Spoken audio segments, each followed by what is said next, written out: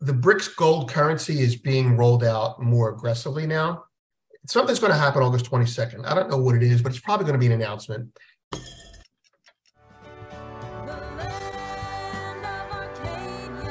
Good afternoon. It's 1 o'clock where you are. It's 10 a.m. right now as we're recording this. I'm Vince Lanci, and this is the Arcadia Economics Silver Fix. Hope everyone had a good 4th of July. I certainly did. Overstuffed and overindulged over the holiday, let's say that. Normally, I will go through today, do something a little bit different. Normally, I'll go through how dots have been connected.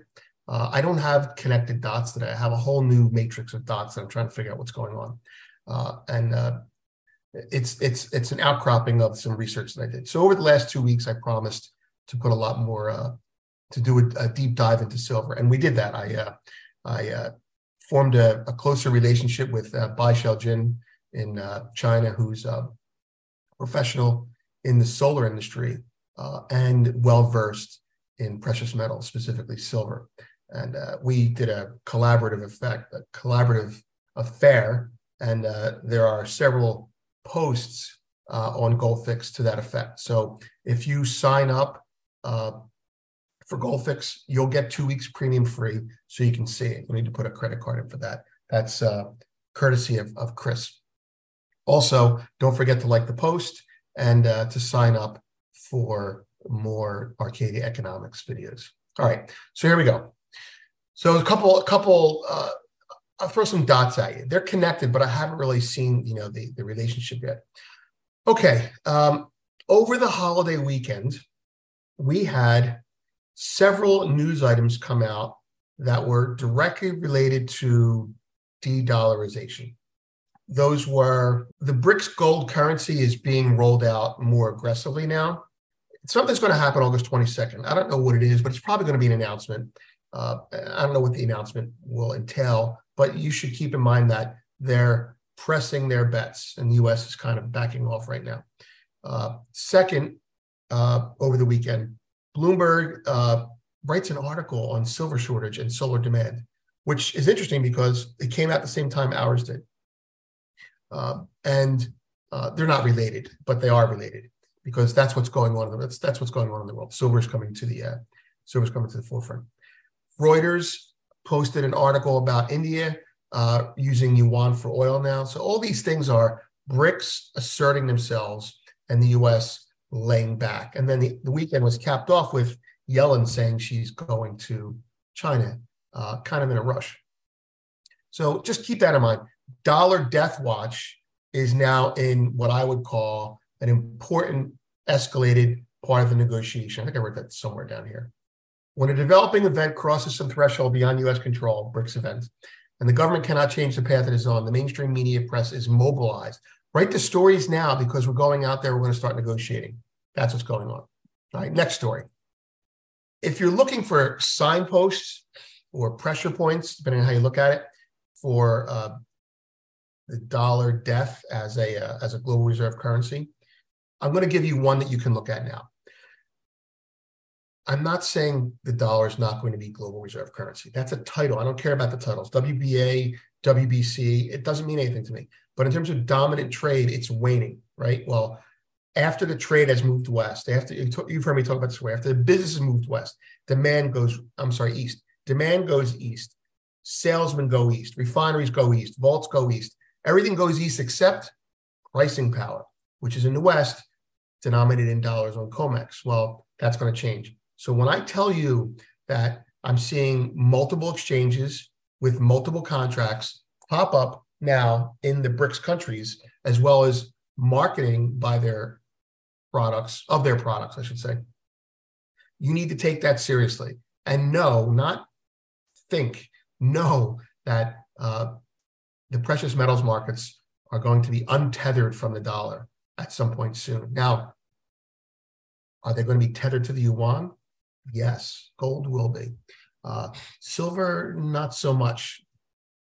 We have to look more into that. But that's the bottom line. When you hear about an exchange listing something, 5 years ago it would have been, who cares? That's BS. I got a microphone, by the way. I'm not even sure it's working.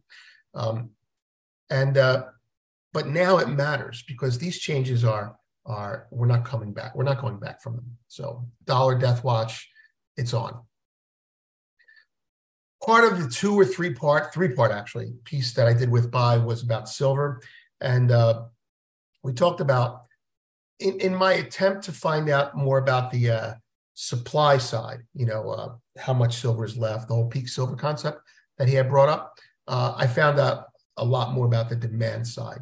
So on the supply side, just to throw it at you, on the supply side, the two major silver producing countries in the world, or two of the major, China and Mexico, are running out. And you're going to hear more and more of that. Peak silver is going to become a meme. And you can say that you heard it here first. But peak silver is going to become a meme. And it's going to get a lot of traction. And people are going to use it to tell you to buy silver. And you should. But you should buy silver before that news starts. I want to push back on that just to give you a little bit of, caution. When there's demand for something enough, new technologies are developed to get at it. So the silver brownfields will probably be explored again. Anyway, but that's it, right? So there is an acknowledged dwindling of proven reserves in silver globally. China and Mexico are running out. And Mexico is nationalizing to protect what they have left. That's my point. Next, if you want to know who's going to be controlling the price of silver going forward on the current trends, it's China. The pricing of silver is going to be determined by Chinese demand. Now, if their supply is dwindling, meaning they don't have as much to mine anymore, and their demand is increasing, it is, and they own, as the headline says, they dominate the solar silver supply chain, then China is going to determine the price of silver, whether it's in dollars or yuan or hummels. Who cares? It's going to be determined by Chinese demand, right? So the Chinese market for solar panels has exploded, and they have, I'd say, 70% of the supply chain. Meaning, let me get to that. Where's that picture? It's in there somewhere, right? Well, here's a nice little picture for you. Here's China's demand. Here's China's supply. China's supply. And Mexico, right?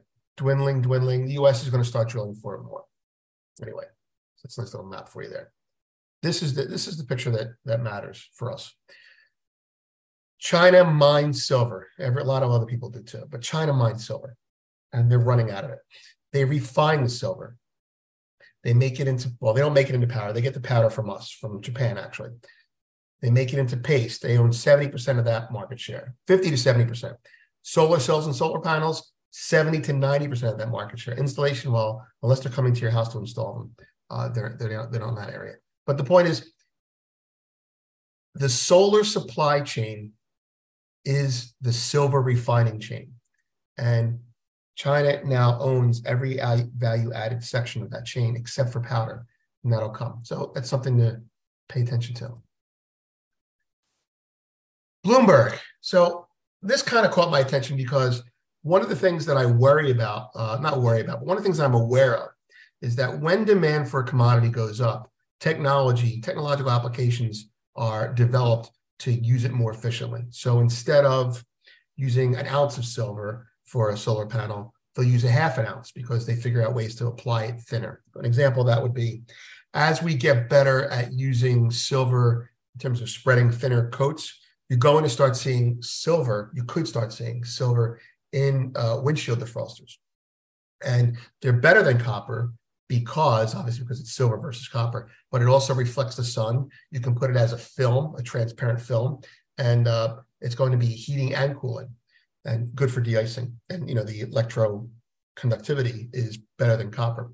Now, the reason that hasn't happened already is because silver is expensive. But as they get better at applying thinner and thinner layers, you're going to be able to use it more and more in industry. And that's one of the things that I was watching for years. I bring that to this.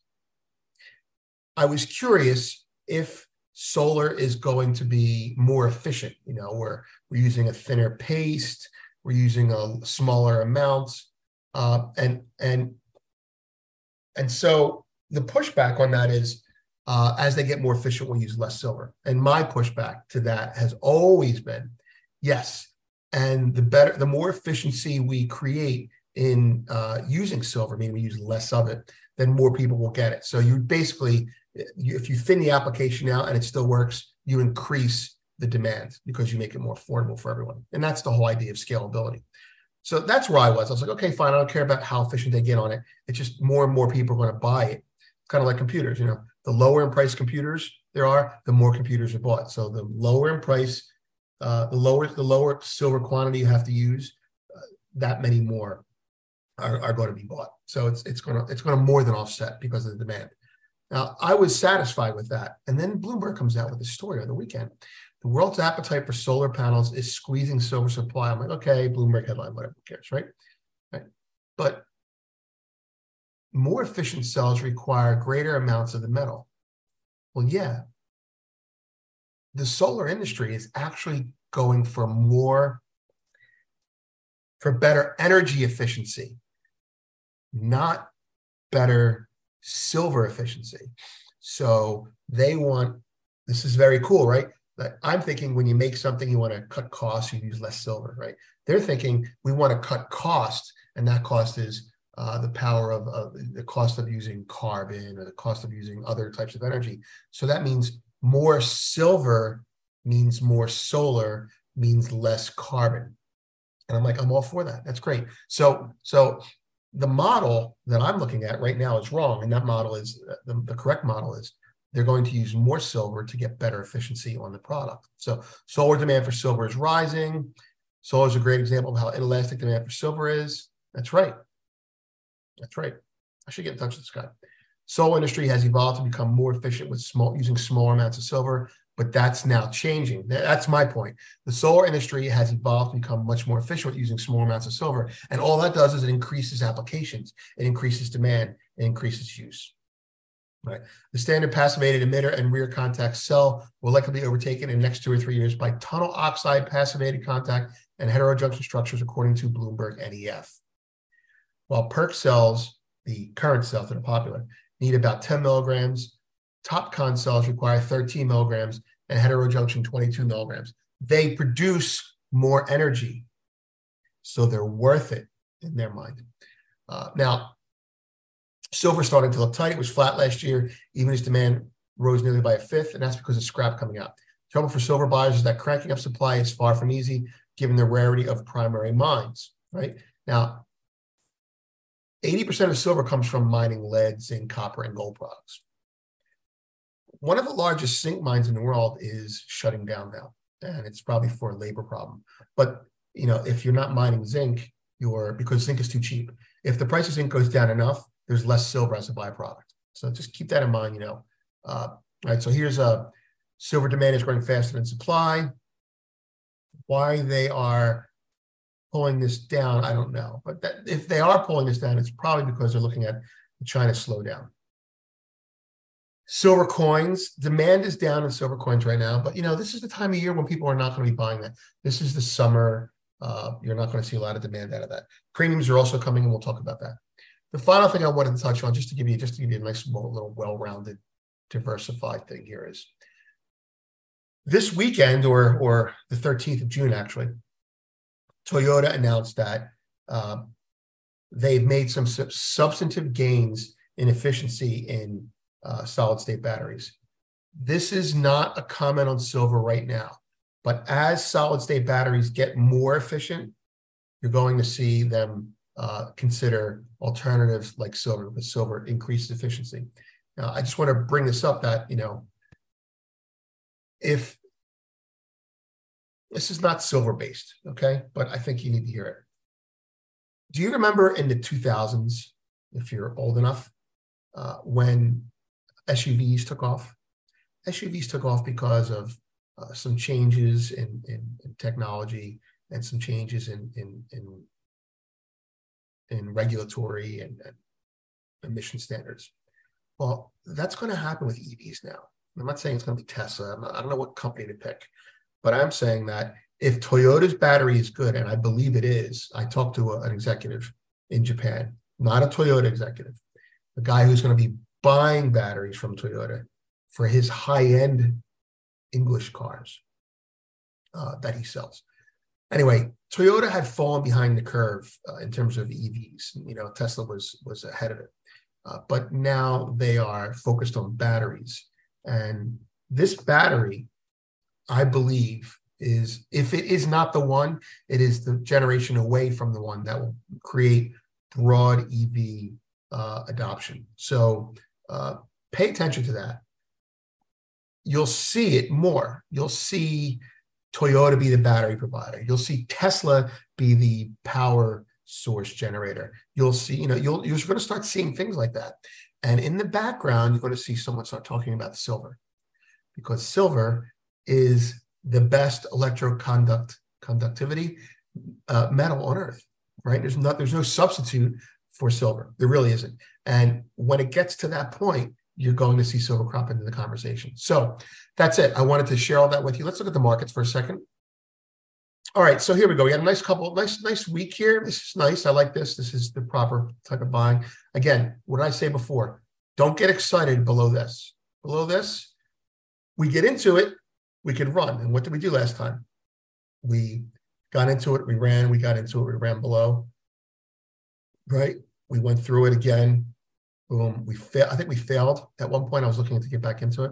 Anyway, we're right below it again. So we failed, that's right, we fell right here, right below it again. So don't be looking for anything major in pricing right now. However, as we approach August 22nd, you're probably going to see some speculative buying come in because of the BRICS announcement, whatever that is. I'm not sure what that announcement's going to be.